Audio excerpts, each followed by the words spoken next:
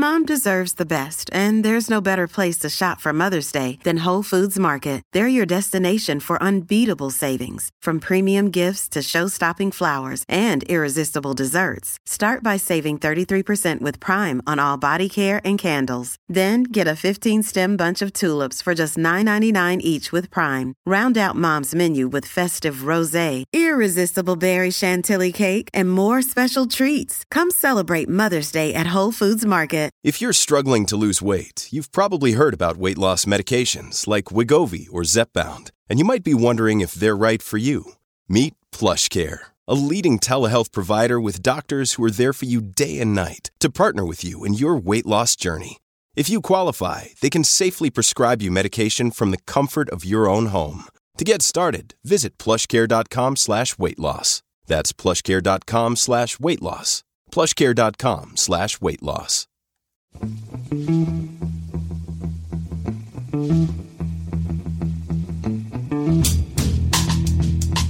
Hello, welcome to The Price of Football, the show that follows the money behind the beautiful game. I'm Kevin Day, and the brains of the outfit, of course, is football finance expert Kieran Maguire. Kieran, hello. I'm very good, thank you, Kevin. I didn't ask you, I said hello. You feel free to answer any question. You are the brains of the outfit, it turns out. Looking forward to Selhurst Park on Monday night, the biggest derby in European football? Some of our top boys will be there, and some of your top boys will be there as well, no doubt. I think most of our top boys are still banged up after the last time we played each other. Coming up on The Price of Football, we're joined by an actual football scout, which is very exciting, to tell us how it works and what it costs, plus the latest at Macclesfield and Bolton, neither of which is good news, unfortunately. Fresh scandal at the FA of Ireland, which my extended family are obviously very interested in, and was Amazon amazing, to paraphrase Gary Lineker's terrible joke. I used to write for Gary Lineker. I used to write his ad-libs on a lot of things, and then I took the stabilisers off his bike, and off he went, writing his own. The trouble is, when he does his terrible ad-libs, I get tweets from friends going, "Did you write that?" No, I made it up. First, I'm very pleased. Darren Robinson has joined us. Hello, Darren, how are you? Yeah, very well, thank you. Thanks for the invite. You were former head of recruitment at Birmingham City. Correct. Forest and Hull and Huddersfield you also worked at. You worked for the FA. Yeah. And now you set up a thing called iScout. It's all a long way from the traditional image that our generation has of a taciturn, miserable old man sitting on non-league ground writing stuff on a notebook, isn't it? Yeah, it's not necessarily changed that much. There are still examples of the old-fashioned scouting that's taken place, but the transfer market and recruitment of players has become an industry within the industry, and invariably we've recognised something, having been in a club situ, about certain gaps within the market that we feel, or certainly from a personal point of view now, it's time to try and turn my hand to something a bit different. How much do clubs spend on scouting, and is it enough? We're hugely varied, and actually too much. Oh, really? Yeah, for me... I wasn't expecting that. Yeah, the industry's broken. So 99% of scouting trips lead to a no. So our disruptive model is to say, why are you wasting all that money on sending scouts? Outsource. It's like a Netflix model, really. So we're going for a subscription-based model to help the clubs to gather information rather than just sending the scouts randomly to football matches to come back and go, there was no one there, gaffer.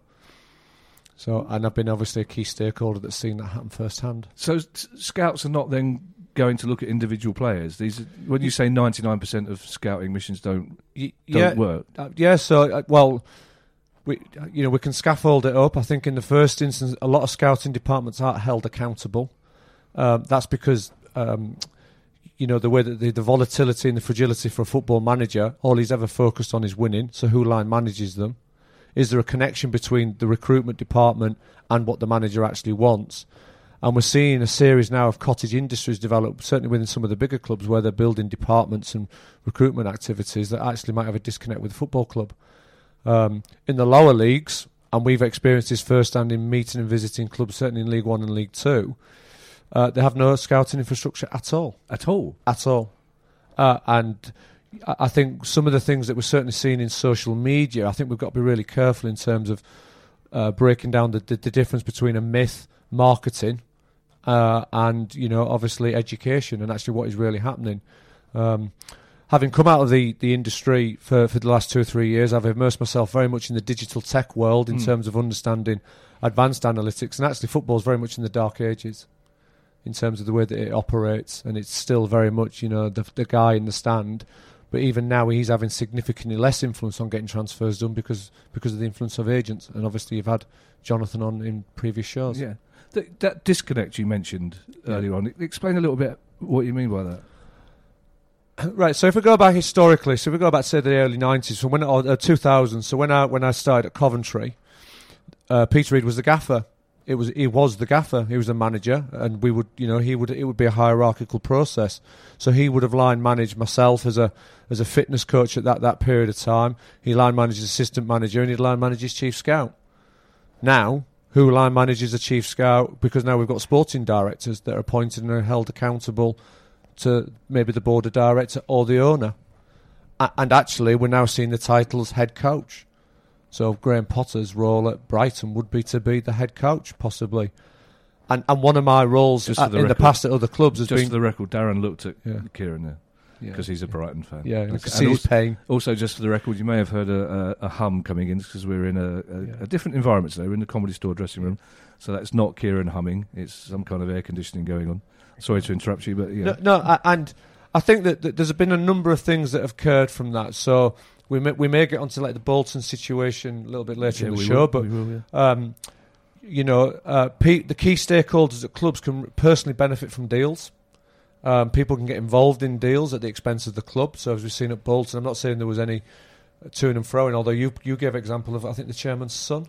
The chairman's son got £125,000 from the club for something as a scouting fee. I think you mentioned Mrs. Ince. Well, that was a derby. Yeah, Mrs. Ince was an academy scout she was on £700,000. Yeah, so I keep my nose clean because you've said it. So we are now seeing that actually there's that type of activity is actually occurring. Some of the owners have gone, the manager can't pick players. All I want him to do is coach. So therefore they've appointed somebody to actually do that as a role. And then I think also what we've seen in terms of the economical and social change within the game is that in the 90s we were all signing pretty much on the British Isles. Now it's become a global aspect. Yeah. So therefore the scouting reach and activity has meant that actually it's absolutely impossible for a manager to go and watch that player in Argentina because he's got a job to do on a Saturday. But will a club, say like Palace or Brighton, will they have people on the ground in African countries, in South American countries? Will they have people out there? Quite likely, yeah. Mourinho, for example, I can use him as an example because he went in the press and spoke about his 60 full-time scouts at Manchester United. 60? 60. Full-time? Full-time, wow. Yeah. I can come back to that in terms of accountabilities. Yeah. There's a club that we're working with in Confidence at the minute. They've got 60 full-time. Colombia, Brazil. Brighton obviously recruited from Argentina. Yeah. Took McAllister but put him back out on loan on there. They will have some full-time scouts. Now, what we've experienced, even from first hand, is how do you hold those scouts accountable? How do you know if they're actually going to the match? Oh. And for example, if you're going to recruit across south of France, it could be a 17-hour drive. What, on 45p a mile? Ka-ching. And we are seeing a series of expense collector scouts that'll do, I do 5 matches a week. Well, of course you do, mate, because you're on 45p a mile and you're trying to get to as many games as you possibly can. And they all leave after 76 minutes. You're taking the romance out of this, you know that, don't you? All the glamour's going out of this now. You know I know. Well, but because as I say, I think football's broken in that side of things. And as Kieran will confirm, I've upset the industry a bit because I keep taking photos of directors' boxes after 76 minutes when all the scouts have gone. Oh. At Sunderland the other week where they've equalised last minute against Coventry and I'm the only scout left. Really? Well, I want to talk to you a little bit about the lower leagues. But before that, how do you square the circle at somewhere like Palace, for example, when we've got a Conservative manager who wants to bring players in who are experienced and therefore 28, 29. You've got a chairman who wants to bring players in who are 23, 24 so he can sell them on. Yeah. You've got a director of football who no one knows exactly what he's doing but obviously has a different agenda. Who's in charge then? Who makes the final decision about players? And is it always financial? No, it's definitely not all financial, but I think that comes into the play. I think if we're going to classic sales methodology, is who's got the budget, who's got the authority, and is there a need? And I think in terms of what happens, certainly I've experienced it firsthand, what you're told you're going to do at the start, and then when it starts, does it actually happen? And I've definitely experienced that firsthand at a championship club. And also, there is a prevalence within the clubs that they actually not any job descriptions given to the individuals. There's an assumption. So it's an assumption that you're the gaffer, so you pick the players. But where's the assumption in terms of who has the final say on actually the player that comes in? And indeed, you can get the manager resisting a proposition that's been put in from a recruitment department in the same way you can get the recruitment department putting a resistance up to what the manager wants or trying to bring in. And then, obviously, we're interested in the... I mean, I could talk football with you all day, but we're interested in the finances as much as anything. If you go and see a player, if a player's recommended, and say you go to Fleetwood and you see another Jamie Vardy, are you saying to the club, I think this is a good player, but don't pay more than this for him? Or does your job stop when you recommend a player? Yeah, again, not avoiding it can depend. I think if I was to go to Fleetwood to watch that Jamie Vardy, you'd know your budget before you go, and can we reach? The mythology of the Jamie Vardy one going into Leicester was that when he was at Fleetwood, everybody was watching him. Oh, okay. That wasn't under the radar, really. I remember seeing him play at Mansfield in the conference, but everybody knew. The one that was under the radar would have seen him at Sheffield Park, Stocksbridge Park Steels. So I think that because of the way that the clubs are, and this is what we're saying as a business, is that why are you going to Everton under 23s when there's 60 clubs there? Free market, open market is already going to dictate that source. And actually, somebody like Jonathan, who you've had on the show, is the minute he generates interest from Birmingham, he's on the phone to Leeds. Can he get interest from Leeds? He's then on the phone into the Premiership. So they raise the market price anyway. And that's pretty much the way that the agent operates. And to put it in its truest form, an agent's a commission seller. So he's trying to drive up his commissions in terms of that player. Interestingly, you've brought up Fleetwood, because one of the things that we do is we study transfer habits, demographics and trends. And Joey Barton's recruited a team to go at it. He hasn't gone for any under-21 players, which, if we talk about your Triple P, I think coming up in the show, is that he's only borrowed one at under-21 level, and the rest has been 26, 28-year-olds that can come in and do a job here and now. And all of the clubs never, ever get off that point, even the Premiership clubs. So, Burnley, stay up, 4-4-2, British players, boom, we stay on the here and now. And, what are we about as a business? Whereas Macclesfield is here and now. Can we get a team out on Saturday? Yeah, so they're not doing any scouting at all, are they? Well, while we're at that level, and you said early on that in the two lower divisions, some teams have no scout. How do they find players? And if they've got no scouting at all, is it freelance? Are they? Yeah, twofold. One could be the manager's network. So the manager may reflect back on the player. So if you're in League Two, it's highly likely, and we've seen this with some of our trends, is that you'll get a decline in athlete. So players 30, 31 is dropping down the leagues. So that manager may already know who he is. And we know of a National League club that within 9 days of the start of the season did it all through agents. And my analogy would be when you're buying a house. If you wanted to buy a house, would you put your trust in one estate agent to give you the best house proposition? No, you should be doing your research, looking at the schools, looking at the environment, looking at due diligence. And actually we're finding that's not always the case in player recruitment. And the clubs at a lower level who are using some sort of scouting system or their own people, are they getting paid money, these scouts? Are they getting... Well, again, this goes back to the mythology of clubs are using data and big data. Name names. Right. And I'm serious. Name names. And actually, what we're talking about data, because data can be number of appearances. So know what you're actually measuring. And let's say, for example, if we do an analogy of the retail industry, they're using artificial intelligence to look at your purchasing trends and habits and future predictions. That doesn't exist in football. Probably the nearest I think we're seeing is City and Liverpool that's using some AI. So what you'll see in League Two clubs, I know one League Two club is paying their scouts £20 a match. £20? Yeah. So you'd earn more by working in the bar at the ground. It would be below minimum wage. So, and actually, look at his face. Look at Kieran's face. And also, so they want to talk football finance. So of course... and they're not getting 45p a mile, presumably, at that level. No. So it's 20 quid? 20 quid, yeah. There's another League Two club, two I know, that have got nothing at all. Nothing, no information coming in whatsoever, either on the opposition or actually emerging talent. And that then kicks the fold about actually what are you doing as a business? Because surely if you're a League Two club, you want a 19-year-old playing week in, week out. I've just returned from Norway doing some coach education work there. Watched the cup final and there's two left-backs, two 20-year-olds playing week in, week out. They're more likely to come over and play in the Premier League than a under-21 at Crystal Palace that's never going to get a game.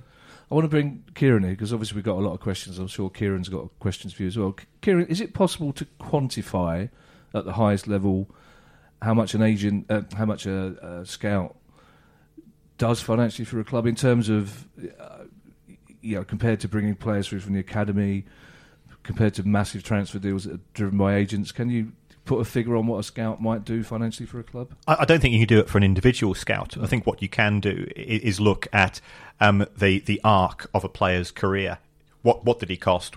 What did they sell him for? What were his wages? And compare that to other clubs of a similar stature. Even in the Premier League, because most of the clubs are now losing money in the Premier League, that they are trying to get value. And if you take a look at what has been happening in scouting, every £20 million plus transfer that took place this summer was for a player under 24, I think, with the exception of Harry Maguire, who's 26. So going, I think you were talking to Darren earlier with regards to some of the conflicts at Palace, that the manager wants older players, experienced players, Steve Parish wants younger players. Well, that's not just Palace. That is practically every club now in the Premier League. You go through that list of players who are being recruited, and it's all, these are commodities, as we've discussed that before, who we can move on at a profit.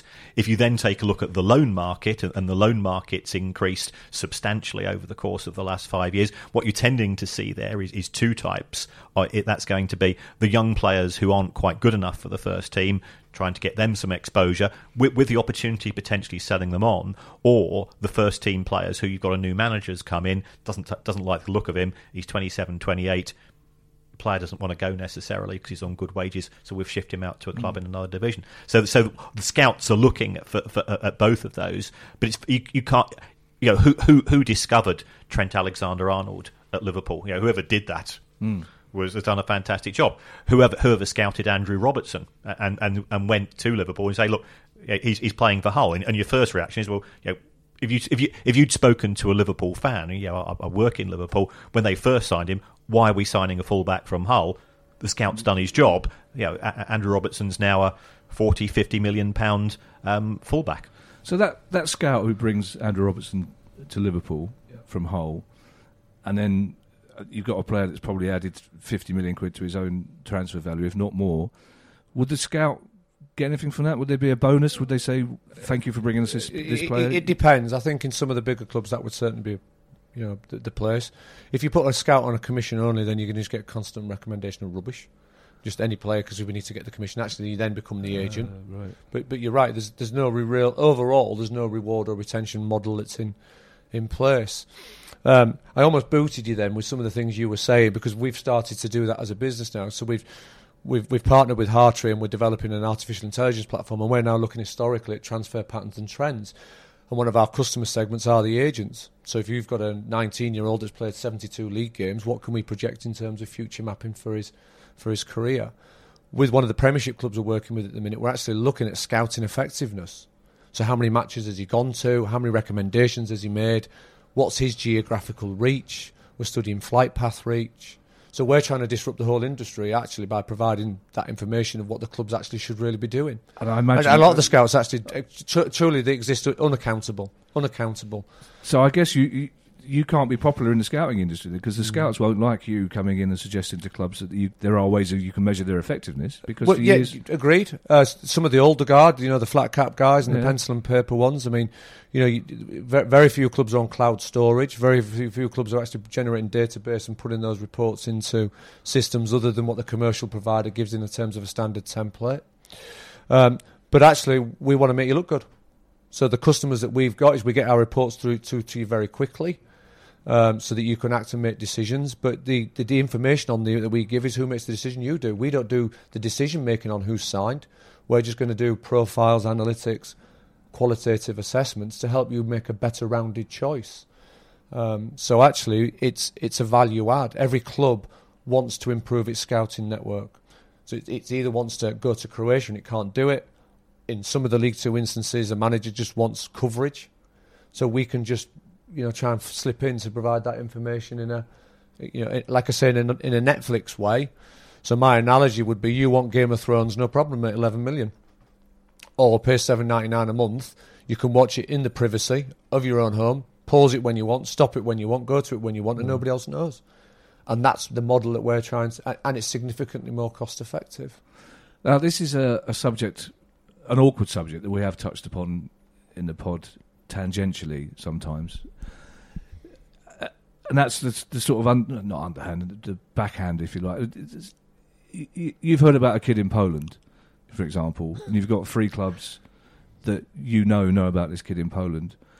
Are scouts out there talking to the kids' parents, offering them money, offering them trips, offering them cars? Absolutely, yeah, absolutely. Is that legal, ethical? No, as you know, no, it's not. I think you're bringing in a bigger and broader issue about governance.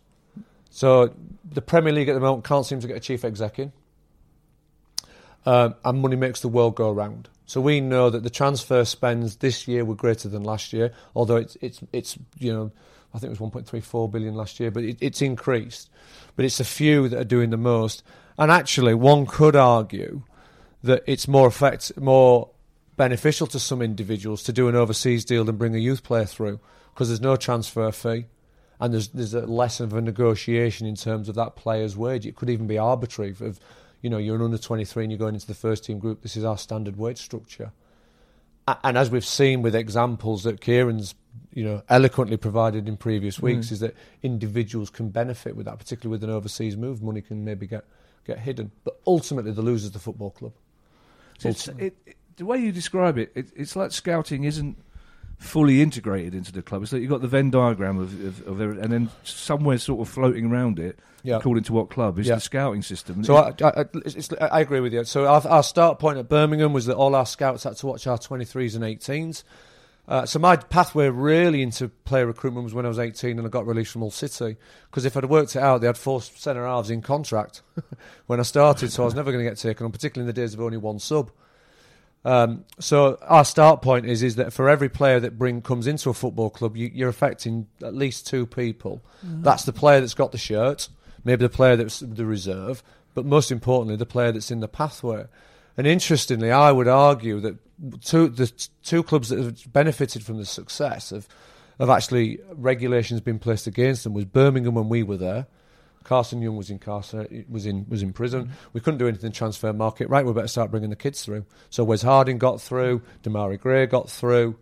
So actually, because of the infrastructure, and I would say that that's the case now at Chelsea. Interestingly, Frank Lampard may walk into more problems because he's got the transfer market spends and he's got some money to go and wag around. So expectation goes up. But suddenly also, back to Kieran's point earlier, the clubs go back to immediacy. Let's go and get the 27, like all the Roy Hodgson, 27-year-old, he's in the team on Saturday, my job's on the line, mate. I haven't got time for him to develop. That's it. And also, because part of the scout's job, as you mentioned, is to look at opponents for upcoming games, although surprisingly some clubs don't do that at all. No. So are you paid for that on an individual match basis, or is that a favour? Is it? No, us we're doing some opposition assessment with a League One club at the minute, and we do a mixture of things. You're right in what you say in terms of there is now a shift away from live scouting for opposition scouting. So particularly with Premier League, there's around about 7 cameras at the ground. So Maguire's marking day at a corner, look me head up, and you've missed 2 of the runners. You can't get that live scouting. You've got to put your hand up, whereas the analyst can pause it, they can rewind it, they can put computers on it. There are a number of systems that go, Shaqiri puts the ball in here and Robertson puts the free kicks in there, and the computer systems can do that far better than the human element. And we've recognised that as a business. However, at the minute you can't manage emotion. So for all the scouts that had gone at the Stadium of Light when I was still there, the crowd are on the back. And at the moment, data cannot measure that. Who leads, who cajoles, who's the influencer, who tracks runners, who passes on. So we'll actually look on that side of things. And similarly, what a lot of the commercial providers do with the video provision that they do is that it's a broadcast feed, so they're missing critical information. So you may miss shape change, and we study that. They started 4-2-3-1, finished to 4-4-2 or 4-5-1. So we're providing our client club closure strategies. So in other words, if you're winning, this is how they're going to close the game. If they're losing, this is how they're going to close the game. So they can come up with a contingency. But if you're up the road after 76 minutes, you're not able to do that, are you? Does a scout get involved in personal details, character details? Are you assessing a player's character, or is it purely their technical ability? Again, not like Kieran when you asked him the first question, he didn't answer it. You can do, and I think that where the UK market favours that, like for example when we took Shea Adams, Shea come from Ilkeston, which is 9 miles away from where I live. You can get on the phone, you can have a ring around, and we know for us the 4th most important key pillar stone in signing a player was ability. The first one was character. The fourth was ability. Fourth, yeah. But why go measure that? So, because the first thing is character and cultural fit, which would be the same for you with an audition, right? Yeah. I don't audition. Thank you very much. But it's the extra. The fourth is ability. Yeah, for us. But Fulham, I believe Fulham, for example, and Brentford may operate a statistical model, so theirs would be more KPI and objective driven. So that could be number one. But with Gary Rowett and my own personal philosophies, it was character. Can you come into, you want one of the big things in a football club? The most important thing for me is morale. It's like a public service sector. If you're in the MOD, then you need morale amongst the troops, first and foremost. So it's a slog. Saturday, Tuesday.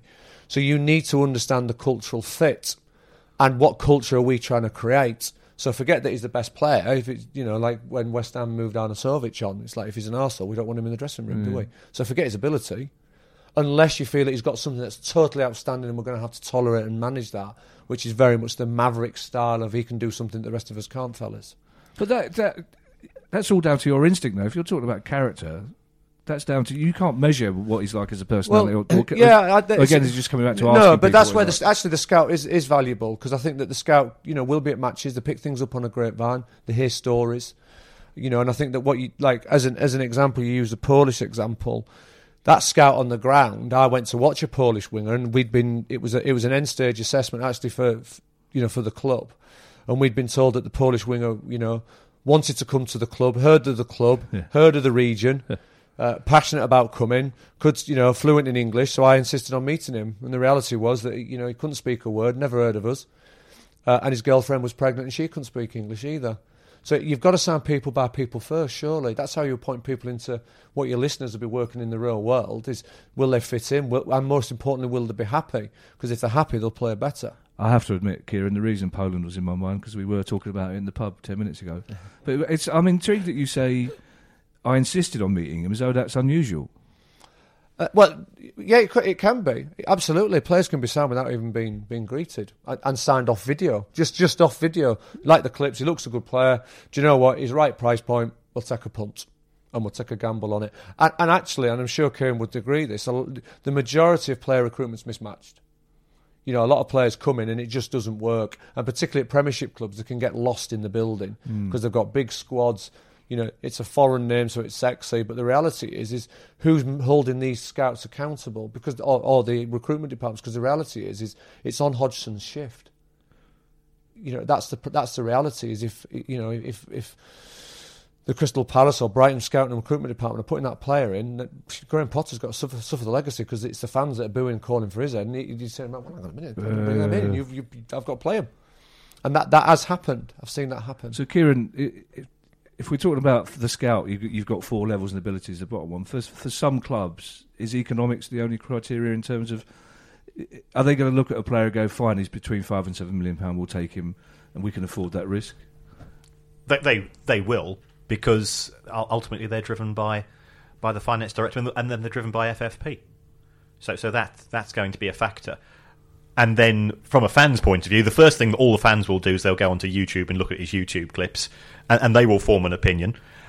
And on the back of that, he becomes a good or a bad player. And then six weeks later, we've signed some turkeys at Brighton, but they came in on £15 million fees. And on the back of that, they actually get far longer to prove themselves to be turkeys. Whereas if you've got a young player coming through who we've signed him from Ilkeston Town for £20,000, stick him in the first team. If he doesn't impress the fans within 10 minutes, then he's out on his ear. So I think that the fee does give people time, because that fee has to be justified.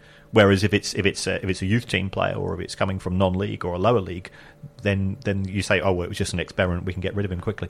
When we talked about EPPP, how many PEPs? Yeah. You mentioned, sort of in passing, you mentioned the effect that would have on young players and scouting. Would that economically affect a smaller club and a scouting system? This episode of The Price of Football is brought to you by the AI-powered workspace Notion. What if you had access to tomorrow's tools today? In Notion, you do. It's the AI-powered workspace where any team can turn ideas into action. My career is sort of a bit like being a butterfly, and I'm always jumping from project to project. So therefore, Notion helps me from summarising meetings notes and automatically generating action items to getting answers to any question in seconds. If you can think it, you can make it. And Notion is for everyone, whether you're a Fortune 500 company or a freelance football finance lecturer. You can try Notion for free when you go to notion.com/priceoffootball. That's all lowercase letters, notion.com/priceoffootball, and start turning ideas into action. That's notion.com/priceoffootball. Your brain needs support, and new Ollie Brainy Chews are a delightful way to take care of your cognitive health.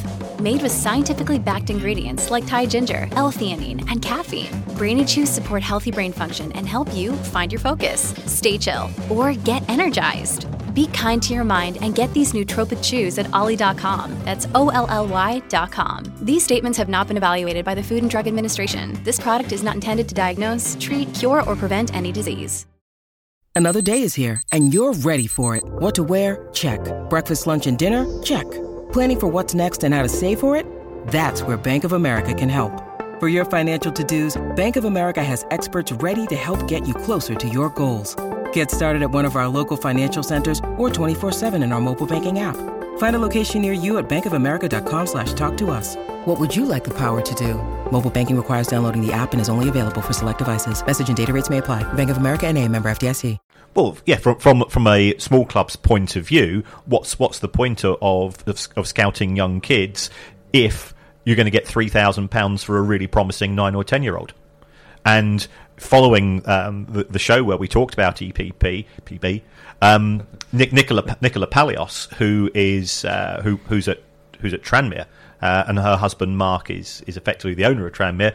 She said on LinkedIn, we agree entirely. It's been an absolute disaster for lower league clubs because what's the benefit to us if we get a good player, then potentially we're going to lose them at 16 for peanuts. We don't even get the opportunity to put them into the first team because the larger clubs will have spotted them and they can just hoover them up for minimal cost. Darren, we do have other stories to talk about, and I hope you'll stay while we do that. But just one final question. In 20 years' time, will clubs still have human being scouts? That's a really good question. I think that the provision will certainly be reduced. We're moving fast with AI, digital tech, apps, mobiles, to much to the frustration of myself and my own children. So I think that breadth of information is getting broader, and also the level of pressure for immediate decisions is coming through. But then you go, we still have live fans. Well, ultimately, I think that I would like to think so, but certainly in opposition assessment now we're seeing much less in terms of live scouting, and in time with even some of the stuff where we were in talks with the European Space Agency around player tracking at this moment in time. So what you're looking at, really, yeah. So Kevin's eyebrows have just gone up yet again. Because what we want is you want that level of accuracy with the information that we've got. We've got to be disruptive as a business. We've got to provide a service that the clubs haven't got, and we've got to provide it at a price point that makes it an absolute no-brainer for them to do it. But I think that back to Kieran's point, for the youngster to get through, you've got to start somewhere, and ultimately, I think that I've got this altruistic drive, really, that if a Sunday League team gets it right, don't play, don't train, don't play. Try that in the Premiership. We're all in it together. Go for a beer afterwards. Take your headphones off and let's have a chat and have a sing-song on the bus. And the kids have to start somewhere, and there is no data that's measuring the under-9s and under-10s. And actually, get lost in the love of the game, and hopefully your talent's then recognised in doing that.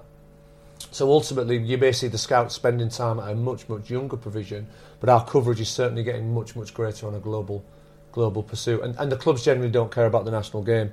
They're in it to win. They're in it to win, and they're in it to survive.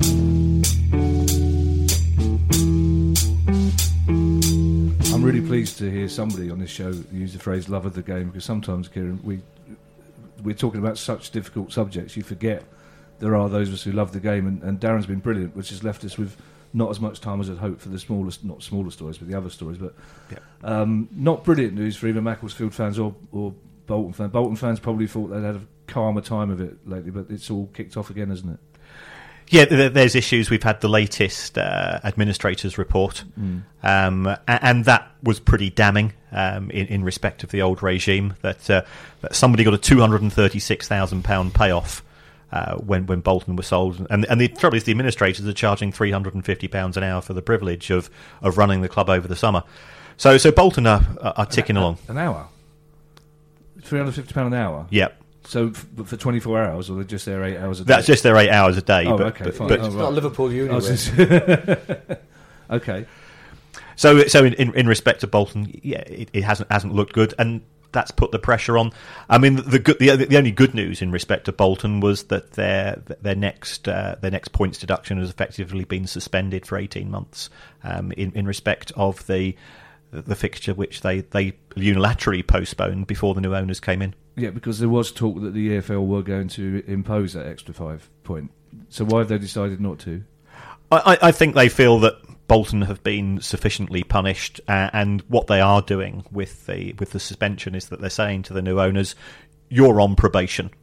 And you've now got to justify your position as custodians of the club, and we want this will give us some form of certainty that you're going to run it properly, and if you're not, you're going to get a further points deduction. And actually, this could actually hurt Bolton to a greater extent, because the points deduction that they have already is effectively made them relegated to League Two. Mm-hmm. If this kicks in League Two next season, that's actually going to be worse than having an additional points deduction this year. It was interesting. Saw the Bolton chief executive say that not only did she not blame other clubs for trying to persuade the EFL to impose the extra 5 point deduction, that she would have done the same thing if another club was in trouble, because she says it's a dog eat dog world, which is quite philosophical but also quite disappointing, isn't it? It's exactly the same that the story that we saw in respect of Bury. There's a self-interest element that if now there's only one club being relegated to the National League, well, if I'm in the bottom 6 come Easter, then I've got a 1 in 6 chance of going down instead of a 1 in 3 chance going down. So you do the maths. And there is such a big difference between the National League and League Two, because you lose the Premier League solidarity payments, which are worth about $800,000 a year. Oh, as much as that? Yeah. That's interesting. And what's the latest on Macclesfield? Because it doesn't sound brilliant, does it? Well, Macclesfield's match was effectively unilaterally postponed at the weekend because the players yet again haven't been paid. You've got a club owner that appears to only contact people at Macclesfield via WhatsApp. He doesn't put in an appearance himself. He has also spoken earlier this week with regards to, yes, I'm in talk with interested parties, but we hear that so often in respect of so many clubs. You never know whether he's just trying to fob off people or whether there's a genuine interest. Macclesfield loses money every year, like all clubs in the lower league. So, what's the attractiveness to somebody coming in?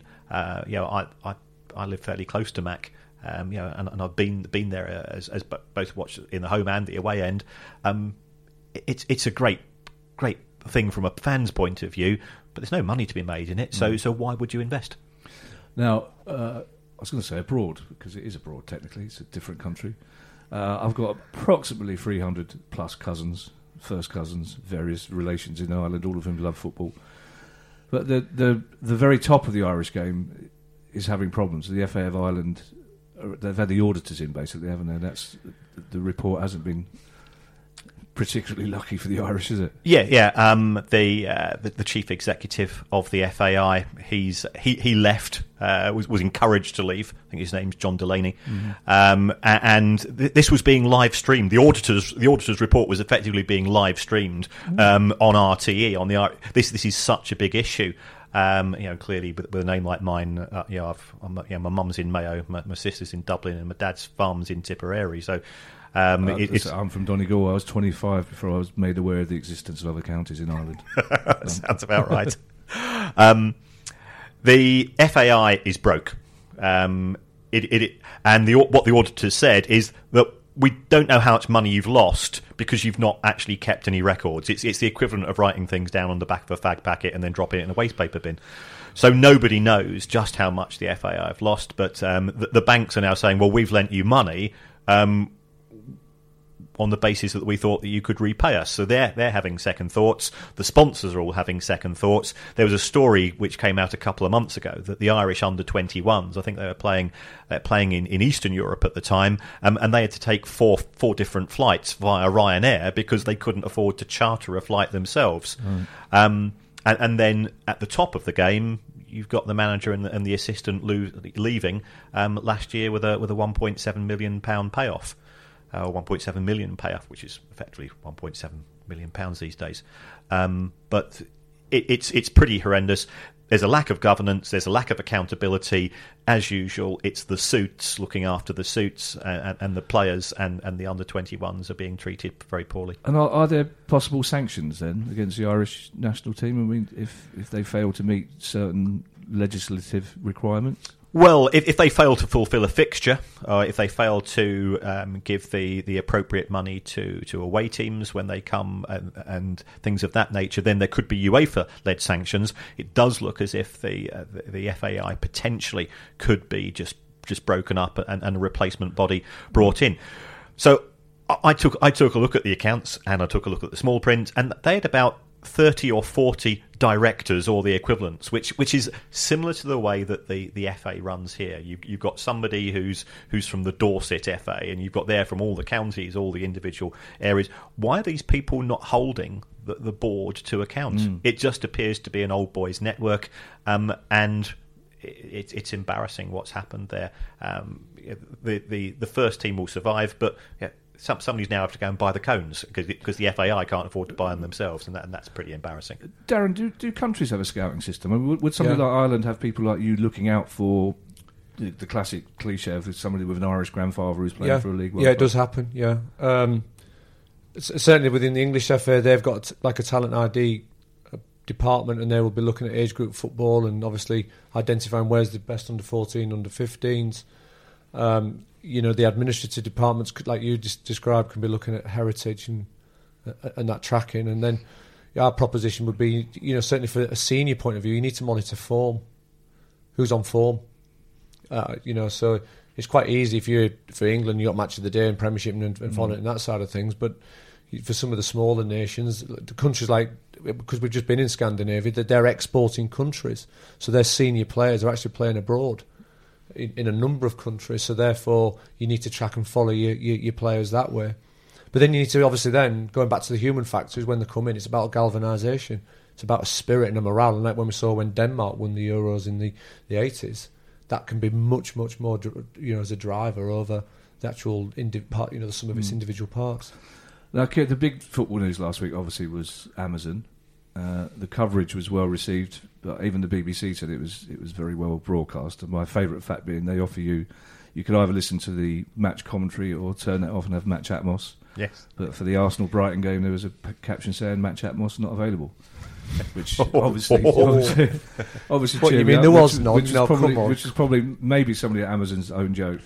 But in terms of finance, I know you've told me in the past that Amazon are very, very cagey about revealing numbers. I hear their numbers were better than expected, but do we know what the take-up was for the subscription service?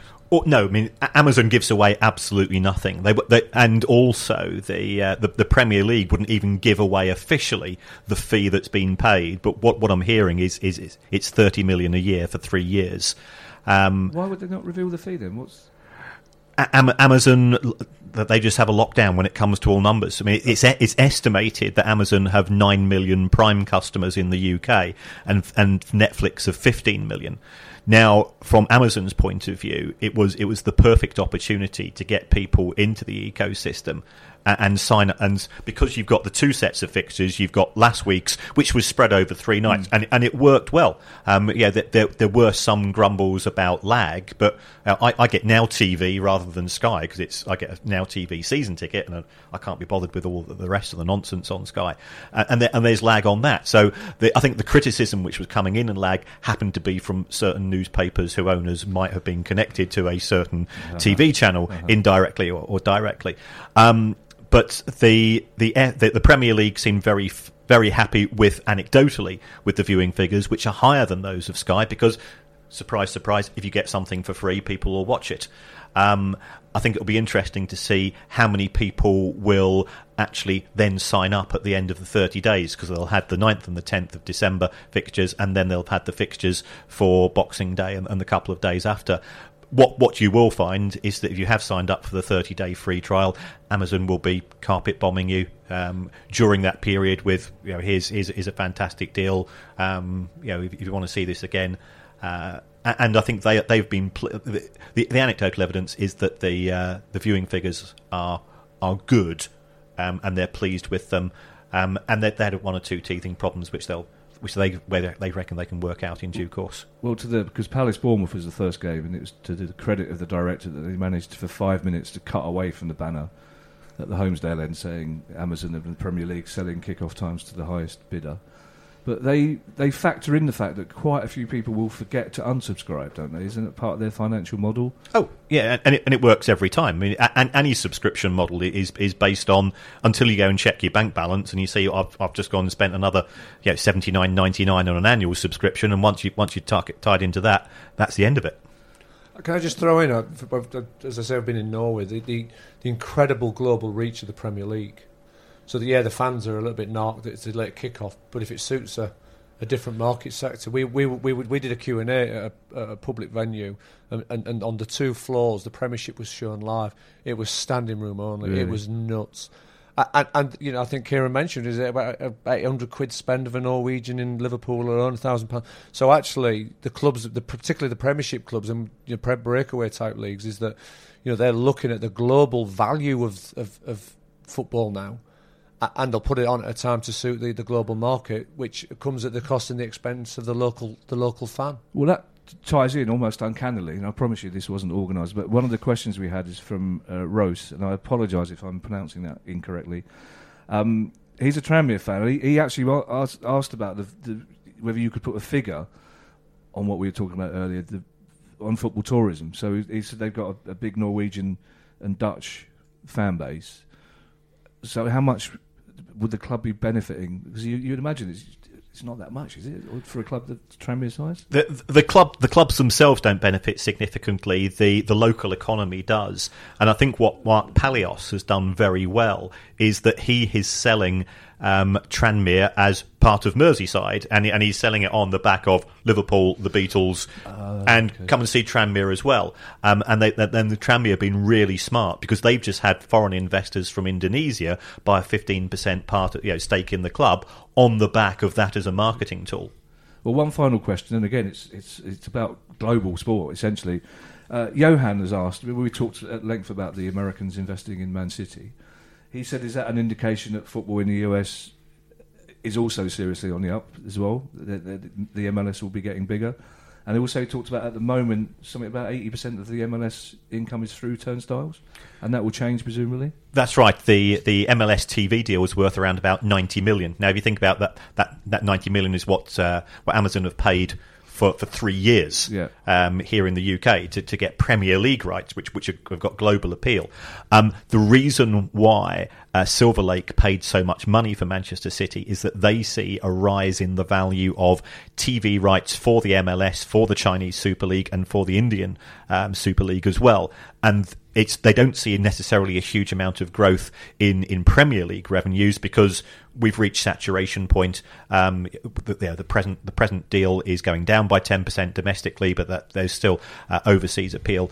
And they believe that New York City could become the preeminent MLS club, and on the back of that, if you start to just notch up those broadcasting rights, they won't reach the same levels as the NFL or the NBA, but there is certainly an opportunity for growth there. And I think it's a feather in our cap that literally the day after we spoke about the Indian Football League market, Man City bought into a team out there, didn't they? That's right. I think Mystic Mag is my new name. That's right. Listen, thank you for listening, everybody. We have run out of time because Derham in particular was so fascinating. The Price of Football is a Dap Dip production. We recorded here at the Comedy Store in Soho, in central London, my spiritual home. And I've been asked to say this, and I say it reluctantly because I'm not a natural salesman, but if you could leave us a 5-star review on whatever platform you listen to our app on, that would help some kind of algorithm thing, and could even lead us eventually to getting some sort of fee or a travel card. Who knows? So thank you for listening, and we'll see you again next week. The price of football.